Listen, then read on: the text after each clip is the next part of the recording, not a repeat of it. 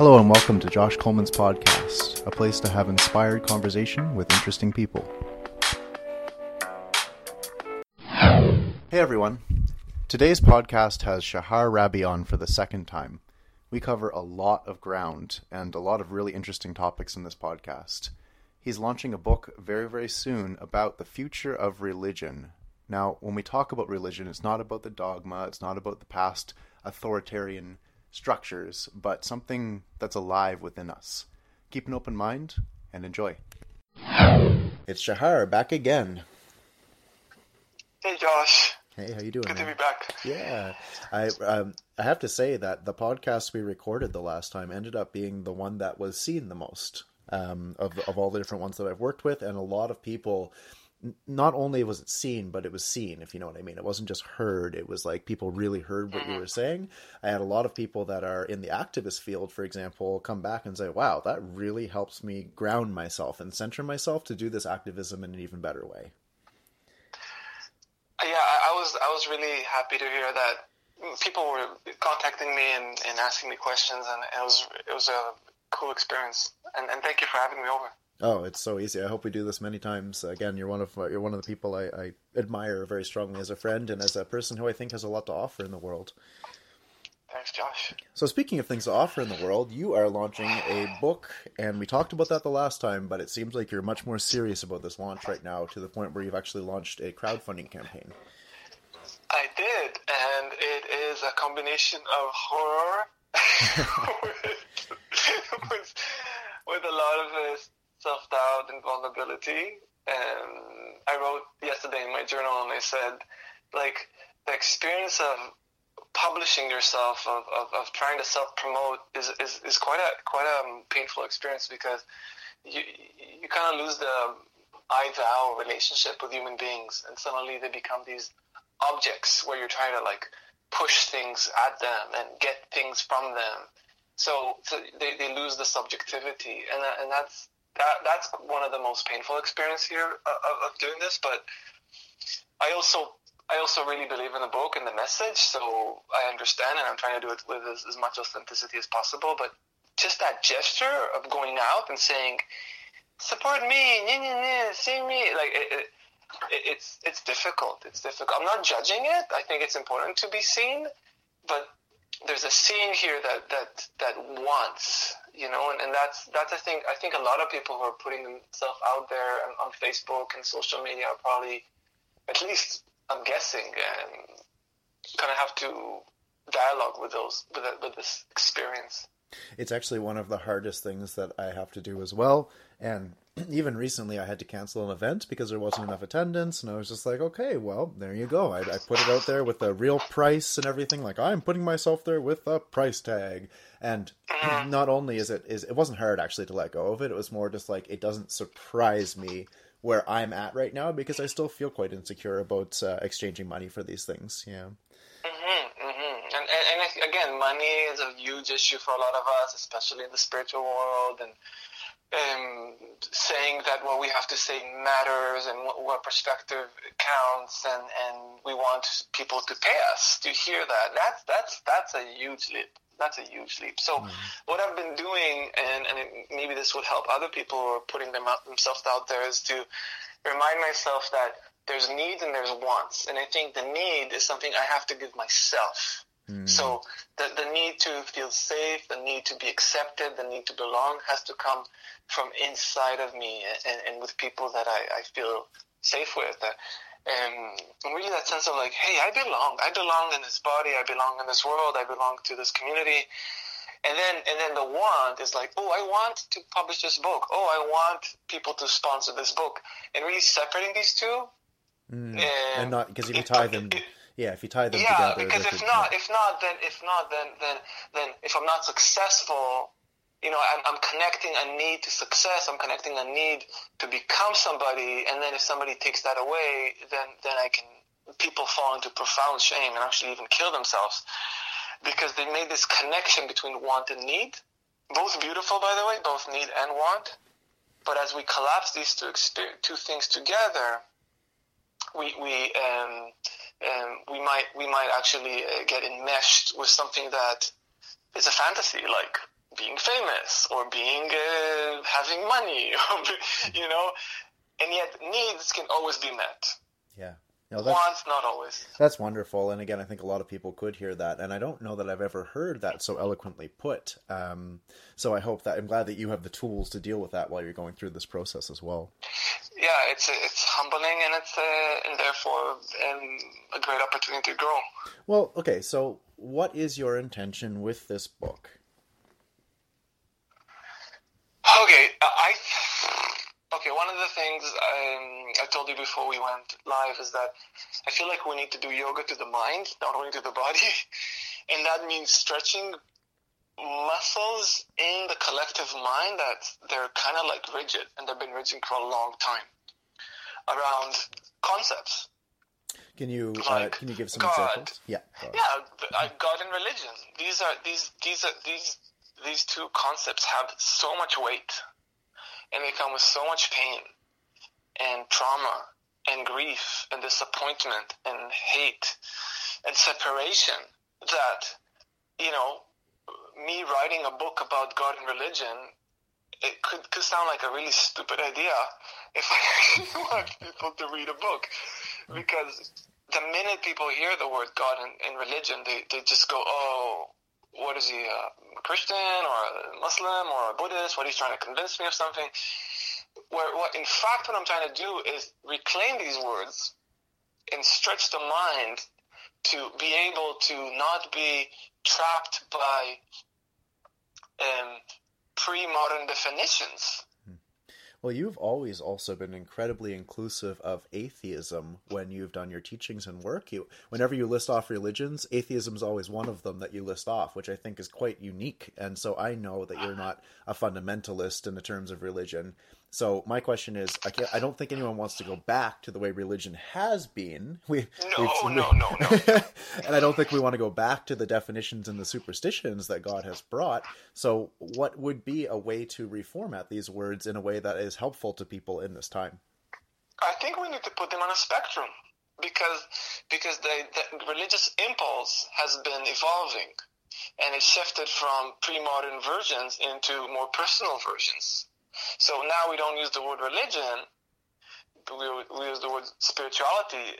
In essence, the impulse to connect, the impulse to belong to something that is bigger than just humanity. So it could be nature, it could be the cosmos, it could be a divinity, and it's still a need. It's still something that's an important part of our development as human beings and as culture. So that's number one.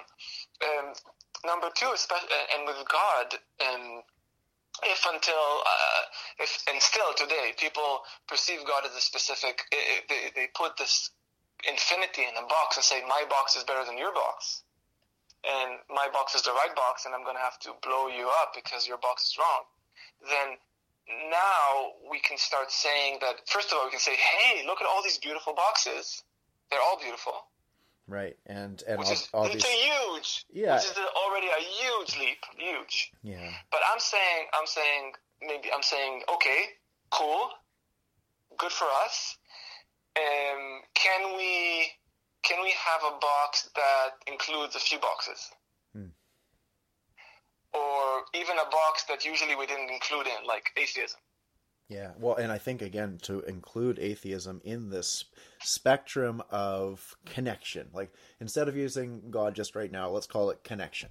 And if you can include atheists in that connection, and we can include the different religious practices and the different Aboriginal and Indigenous practices, if we can include these all in a thing, because it is very personal to each person, but geez, it is still in our hearts, isn't it?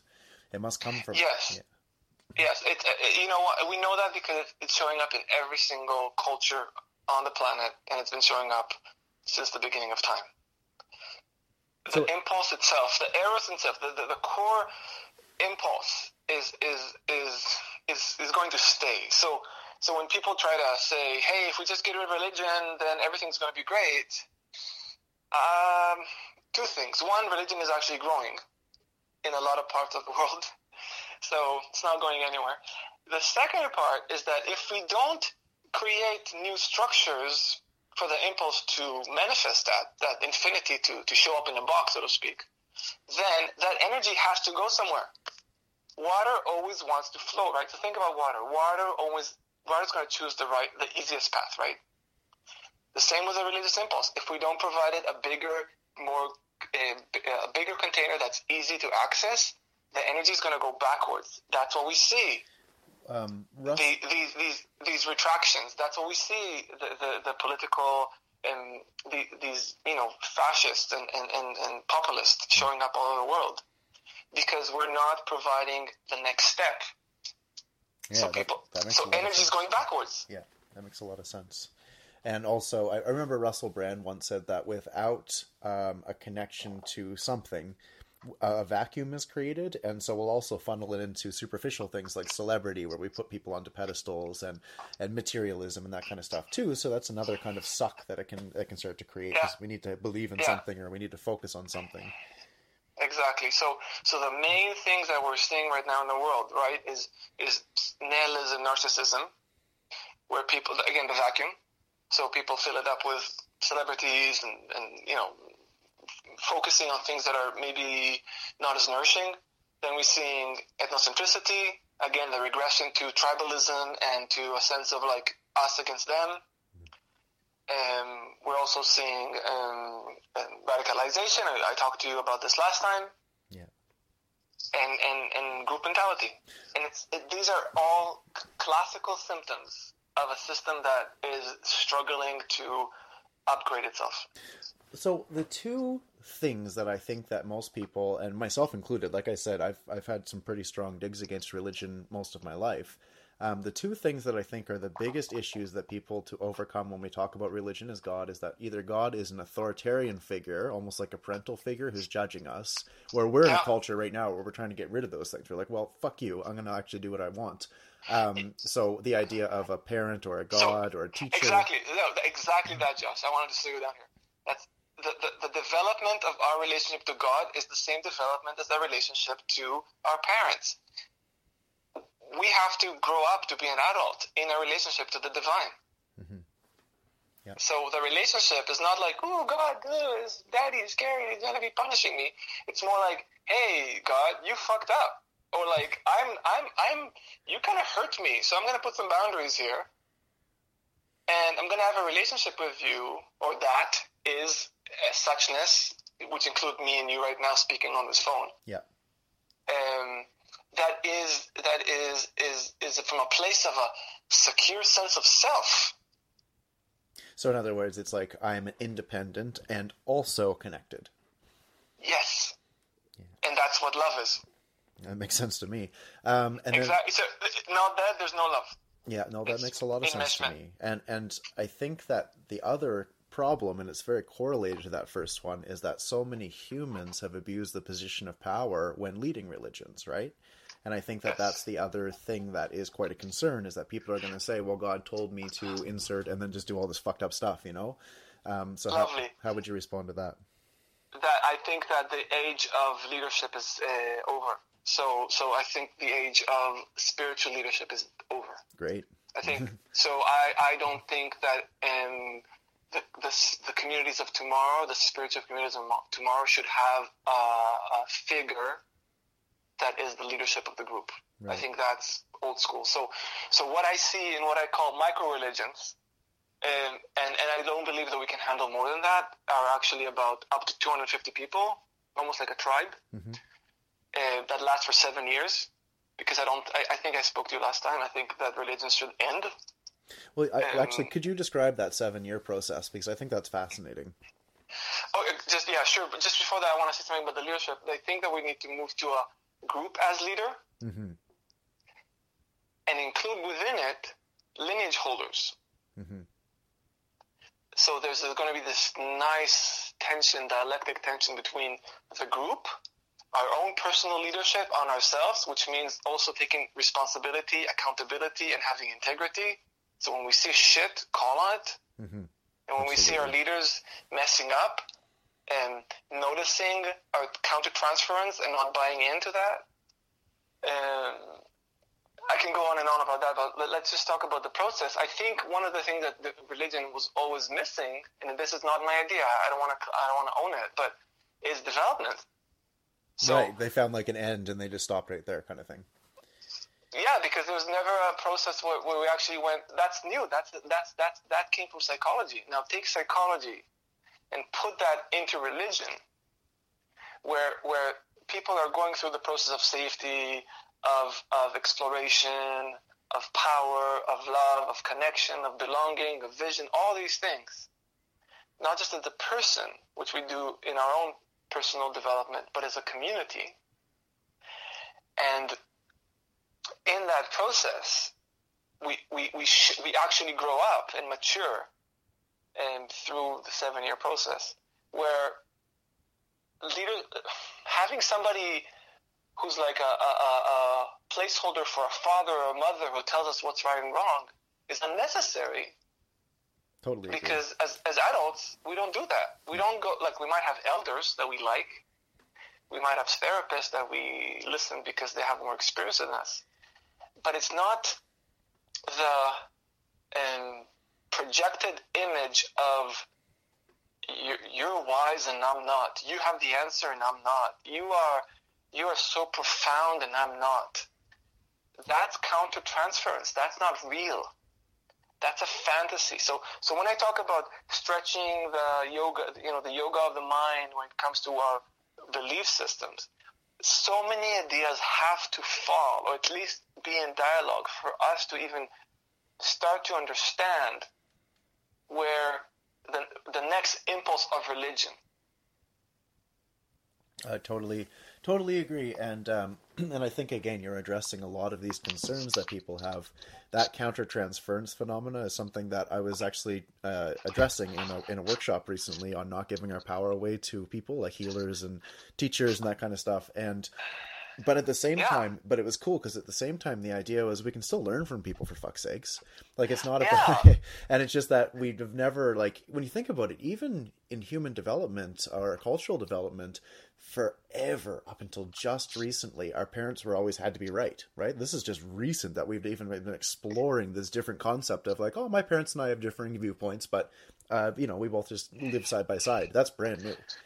Exactly. So these are really new structures, and therefore, you know what? I'll say something a bit more radical. It's not only new structures for new territories; is that we don't even have the new territories. Right. Yeah. Like, it's just brand new. Yeah. So we're walking. Imagine the universe expanding into nothingness. It's not expanding into space. There is, like, it's, you know what I mean? Like, it's actually growing into, I don't even know what to say. It's the same thing with our mind. We are not creating maps to go into territories. The territories themselves are being created in the mind of God by us as representatives, so to speak. And in that, we are helping God to learn and grow, not the other way around. Oh, that's wonderful. Reverse. Yeah, that's really great. It's not that, it's not that God is this parental figure, but that we're actually facilitating this process of growth. Because we have to break the concept. Even me and you talking about God, you can even see how we're creating a third person. Yeah. It that's out there. That is a pre-modern idea.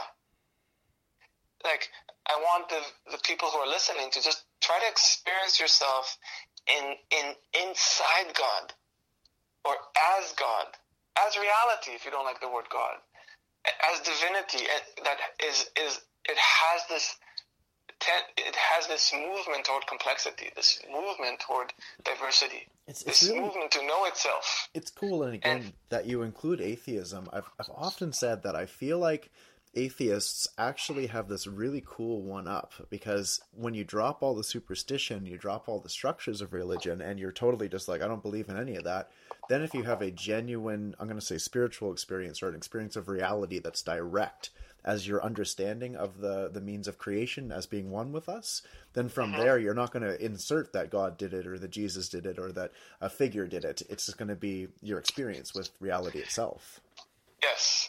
And that's why the humanistic, postmodern, and atheist movements were so important.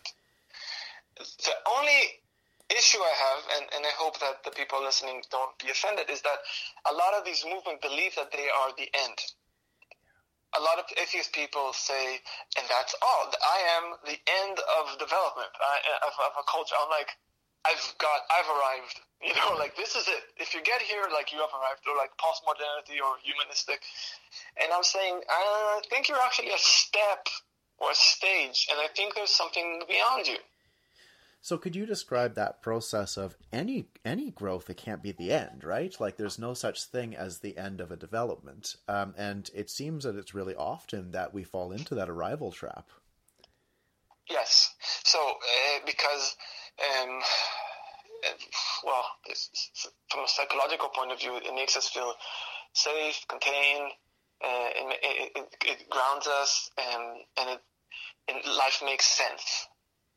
We see this a lot, even with quite progressive things like non-dualism, for example. I've met non-dualists that identify as non-dualists and thereby halt their production, which is kind of ironic considering non-dualism is a movement or a flow that happens in real time. I was a fundamentalist, I was a non-dualist fundamentalist, so I want to own it. My name is Shahar, and I was a fundamentalist non-dualist. I also lived in cults, so I understand the power of leaderships and how tempting that is. So a lot of the stuff I write in this book come from my experience, and I think in that the humbling experience where you really think you found the answers, and you're like, nope.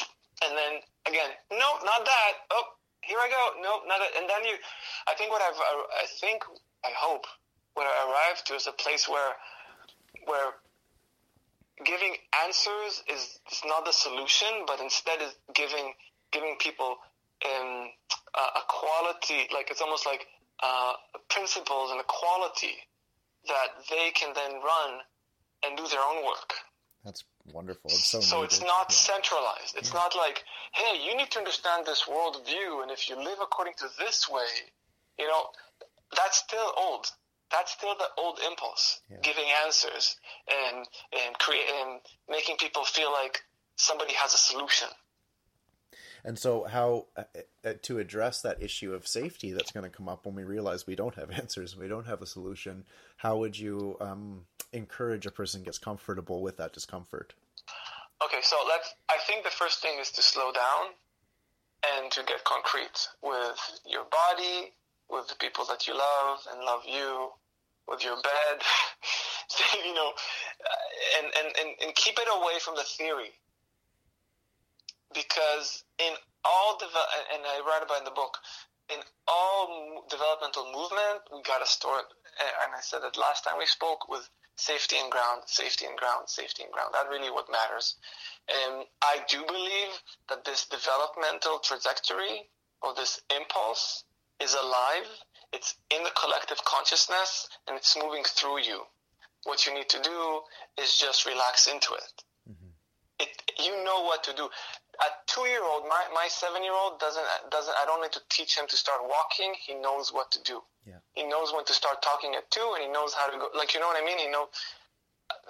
Our consciousness is built to develop and to move toward more complexity, more diversity, when we're not trapping it with fear and boxes and conceptualization. And I know that people do this same fundamentalism with meditation, but would you recommend meditation? Like, is that a word is there a word you could use to point for people towards how to be relaxed like that and trust?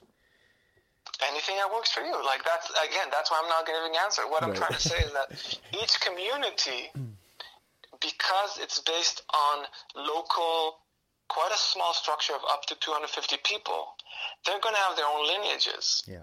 They're going to have their own ceremonies and traditions, initiations, and spiritual elements. That should be left for, like, that's where people should really have ownership and leadership. So if one community is uncomfortable with meditation, then what are they comfortable with as a spiritual element that grounds and makes them feel safe? And that's the piece where I think we kind of like that sense of authority, or like saying, "Hey, you should meditate," because what happens then meditation can become a second-hand gesture. It does. I mean, I've seen that happen a million times. That's absolutely a thing. It happened to me. Like, you can actually spend and I've met people who've been meditating for 15 years, and they're really good meditators. They got it.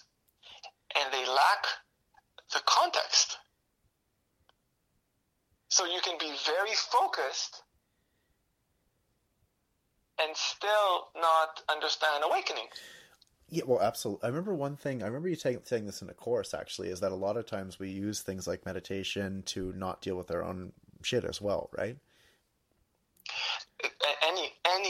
Any one of these tools can be a way to avoid our developmental edge. Yeah. And that's what I'm flipping this on its head, and I'm saying, let's start with our developmental edge and then integrate that, Right. the tools. Let's start with the cultural or worldview upgrade, and then the tools or the applications really don't matter. And I think that you've described and Krishnamurti said that. Krishnamurti said, look, you can put a picture, you can put an apple on your shrine and pray for the apple for a month, and that apple becomes holy. Yeah. So these elements, and I think that's why a lot of people get cynical about religion. They're like, come on, dude, it's a statue. Like, why is people? And you can get cynical about them. But you can also see the beauty of devotion, the dedication, and the context and the depth. But if you're just doing that without the depth, what you get is some sort of, like you said, like it's what's the word? It's empty of the impulse. That makes sense. And I think you've described this very well. I just want to sum it up one more time for the listener. What I think that you're saying is our consciousness wants to develop and to grow and to move forward. And if we can get out of the way, dare I say, or allow that process to happen, then we will continue to grow regardless of the tools or regardless of the outside events. Yes, and one more piece, that development doesn't happen in a vacuum. It happens within a culture and social context. Yeah. And therefore, we need the kind of social and cultural context to allow for the next developmental impulse. Well, there's a and lot. Currently, yeah. I feel like we're missing that. Yeah. And also, because we're missing that, it's actually, this might be the exact event that we need in order to move into this, right? That's what I'm saying, that in some way, crisis, it's nicer not to have crisis in order to grow, but sometimes crisis help us grow. Although sometimes trauma it becomes it prevents us from develop. It actually keeps us malnourished, psychologically speaking. So we had a person on Facebook ask a question, and it was, why is certain things like health illnesses like cancer and things that affect our body taken seriously, but mental illness, things like depression, are not? How would you answer that? Okay, first of all, context. My mother was mentally ill for many years when I was a child with depression, and I suffered from depression, and I will say suffer because it might hit me again in the future. You never know with depression. Although I'm right now in remission. And I think that on a personal note, the problem with depression is that people might not even know you're depressed. Right. With the more physical illnesses, you really see the symptoms. People get, you can see the symptoms. With depression, you might not even see the symptoms yourself.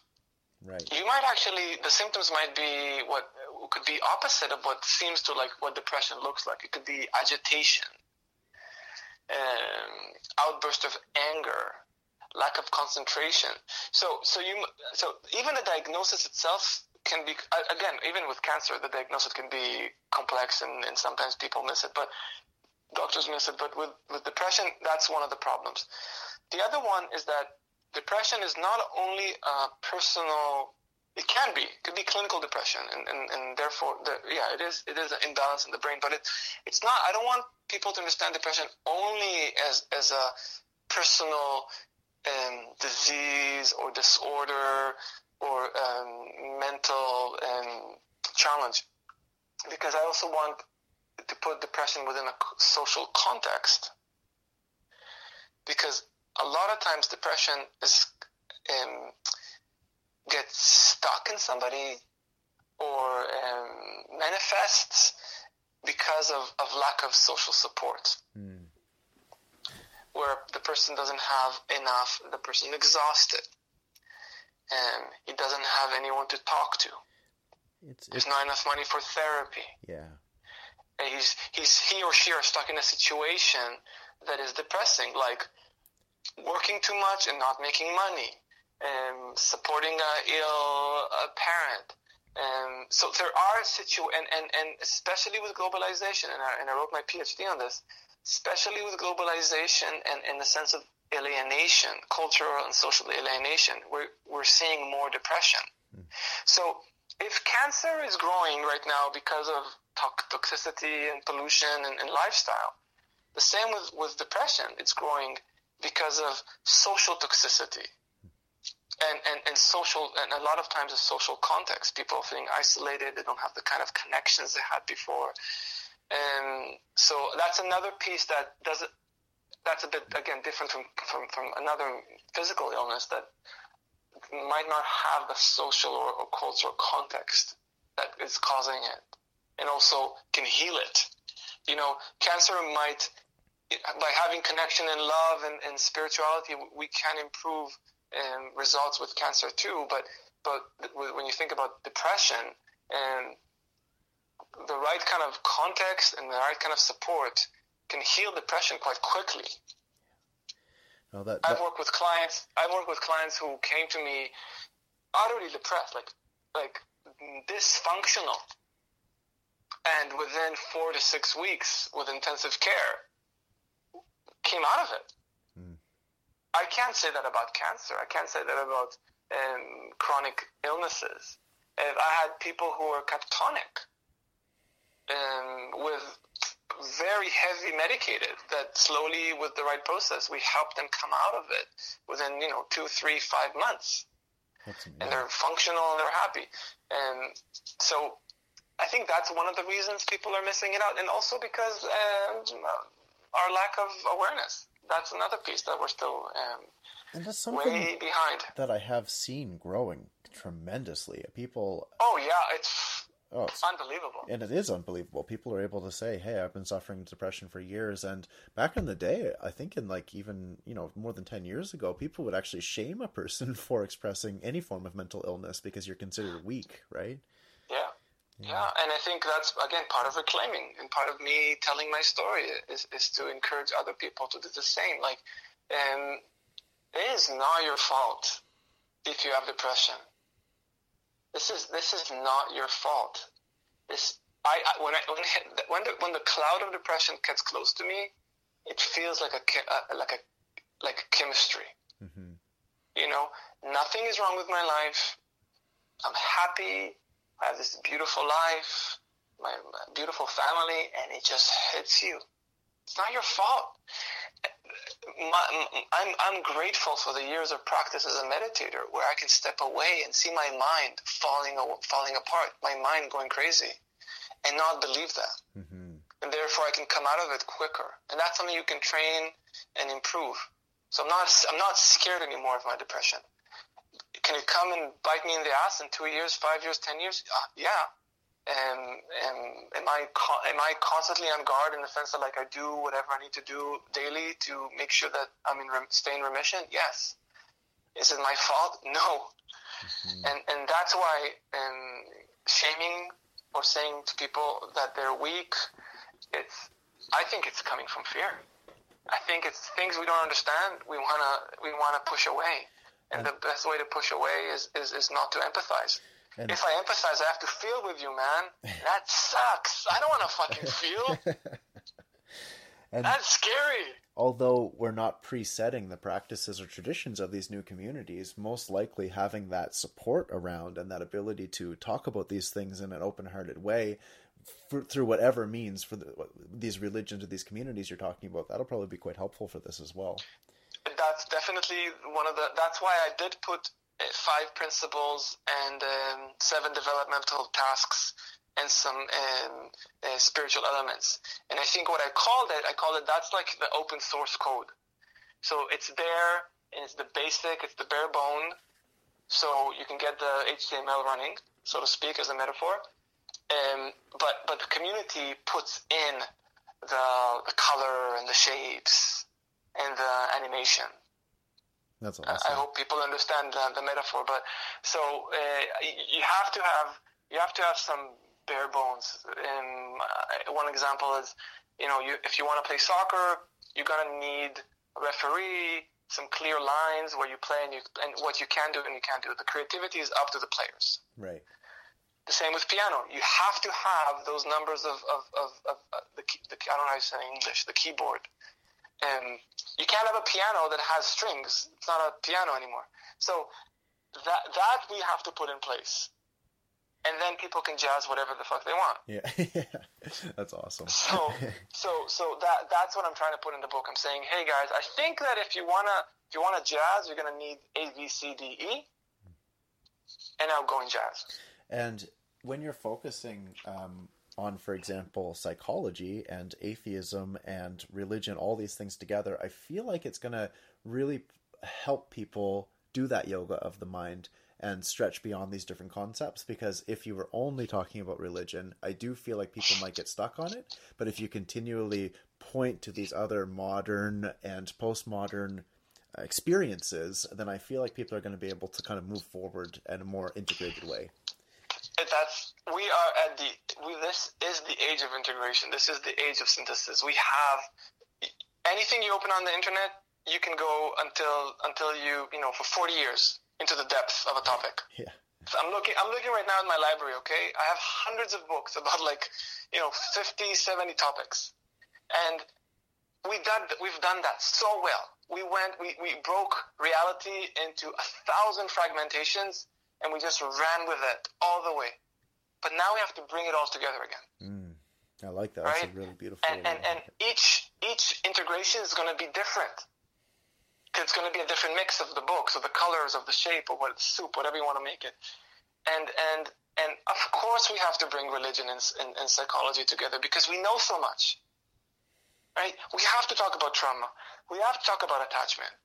We have to bring in the knowledge that we've gathered through 5,000 years of sages and masters and elders that brought us all this knowledge. What we're going to say now, no, it's stupid. It's this old, people from the past, they know crap. Well, they might have had cultural context, but the experience, the phenomenological experience of them exploring reality and consciousness is profound. And they are the scientists of the mind.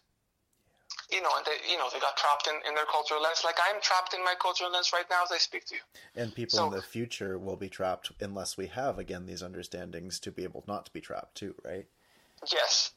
With the knowing that we're always trapped forever. Right. Because we can't access infinity, we can only access it through the boxes. Right. And, it's almost like, when you do a ceremony, either on medicine or not on medicine, and then you get you go to expand and you get to these amazing places and you're like, oh, that's also a box. It's like no matter how expansive, no matter where you go within reality, it's like Inception. It's such a beautiful experience, and it's always just the next point of view, as we spoke about 10 years ago, but it's also whole, but always partial. Right. Yeah, that rectification of that dialectic of whole and partial, I think, is one of those really important things for our time as well. Yes. So imagine, again, the politics that all the not, imagine in your dream, but imagine that politicians say, hey, my perspective is whole, but it's part, because that guy on the other side also is holding a really important perspective that is partial but true. Why couldn't that happen, Shahar? It's so funny. Like that to me just seems so possible. And it seems like it's not a stretch, actually, for that type of communication to happen. And I'm very lucky to be in communities of people where we speak that way, though, and you're a part of those communities where we can say... Go ahead. Because the structures that hold that are from the 19th to 18th century. Yeah. Our politics is still from the 18th and 19th century. Yeah. That's what I'm saying. Like all our structures are like literally from the 19th and 18th century, and we're running an operating system that is like 300 years old, and no wonder everything's it's full of bugs and it's like constantly collapsing. I think we're going to be able to do it. I really honestly feel there's going to be a time, I don't know how long it's going to take, it doesn't really matter how long, where people are going to speak with that exact understanding of, I can be confident in what I'm saying without being overbearing to other people. I just think that would be so wonderful, and it'd be so possible. And I'm in communities where we do that, where we're able to have ideas and have inspirations and help teach each other without being dicks about it, basically. And it's fucking awesome. It is, and it's going, and I think we'll get there. 500, 1,000 years, 5,000 years, we make it. No, really, it's cool to even imagine that, and then imagine that even that is going to be limited. That's number one, which is even beyond cool, because then we don't get into the trap of like, we're the trailblazer and we're so like profound, and we are the, because that, welcome to the cult again. Yeah. Really, that's the red flag of any cutting edge idea. So really we have to be aware of that, but also that the issue, and Wilber talks about it a lot, is that every generation is born from zero. So even if 500 years from now the whole culture is awake, our children are going to wake up and still have to go through selfishness and power issues. So we're always going to have a Genghis Khan. We're always going to have Erdogan. We're always going to have a Trump. And we're always going to be at the risk of consciousness collapsing on itself. Right. And so that's why these structures that you're helping with this book to put in place are going to be not safeguards, but helpful in navigating those issues. A drop in the ocean. Yeah. But yes. Yeah. Okay. Well, why don't we talk again? How can people find this campaign that you're running?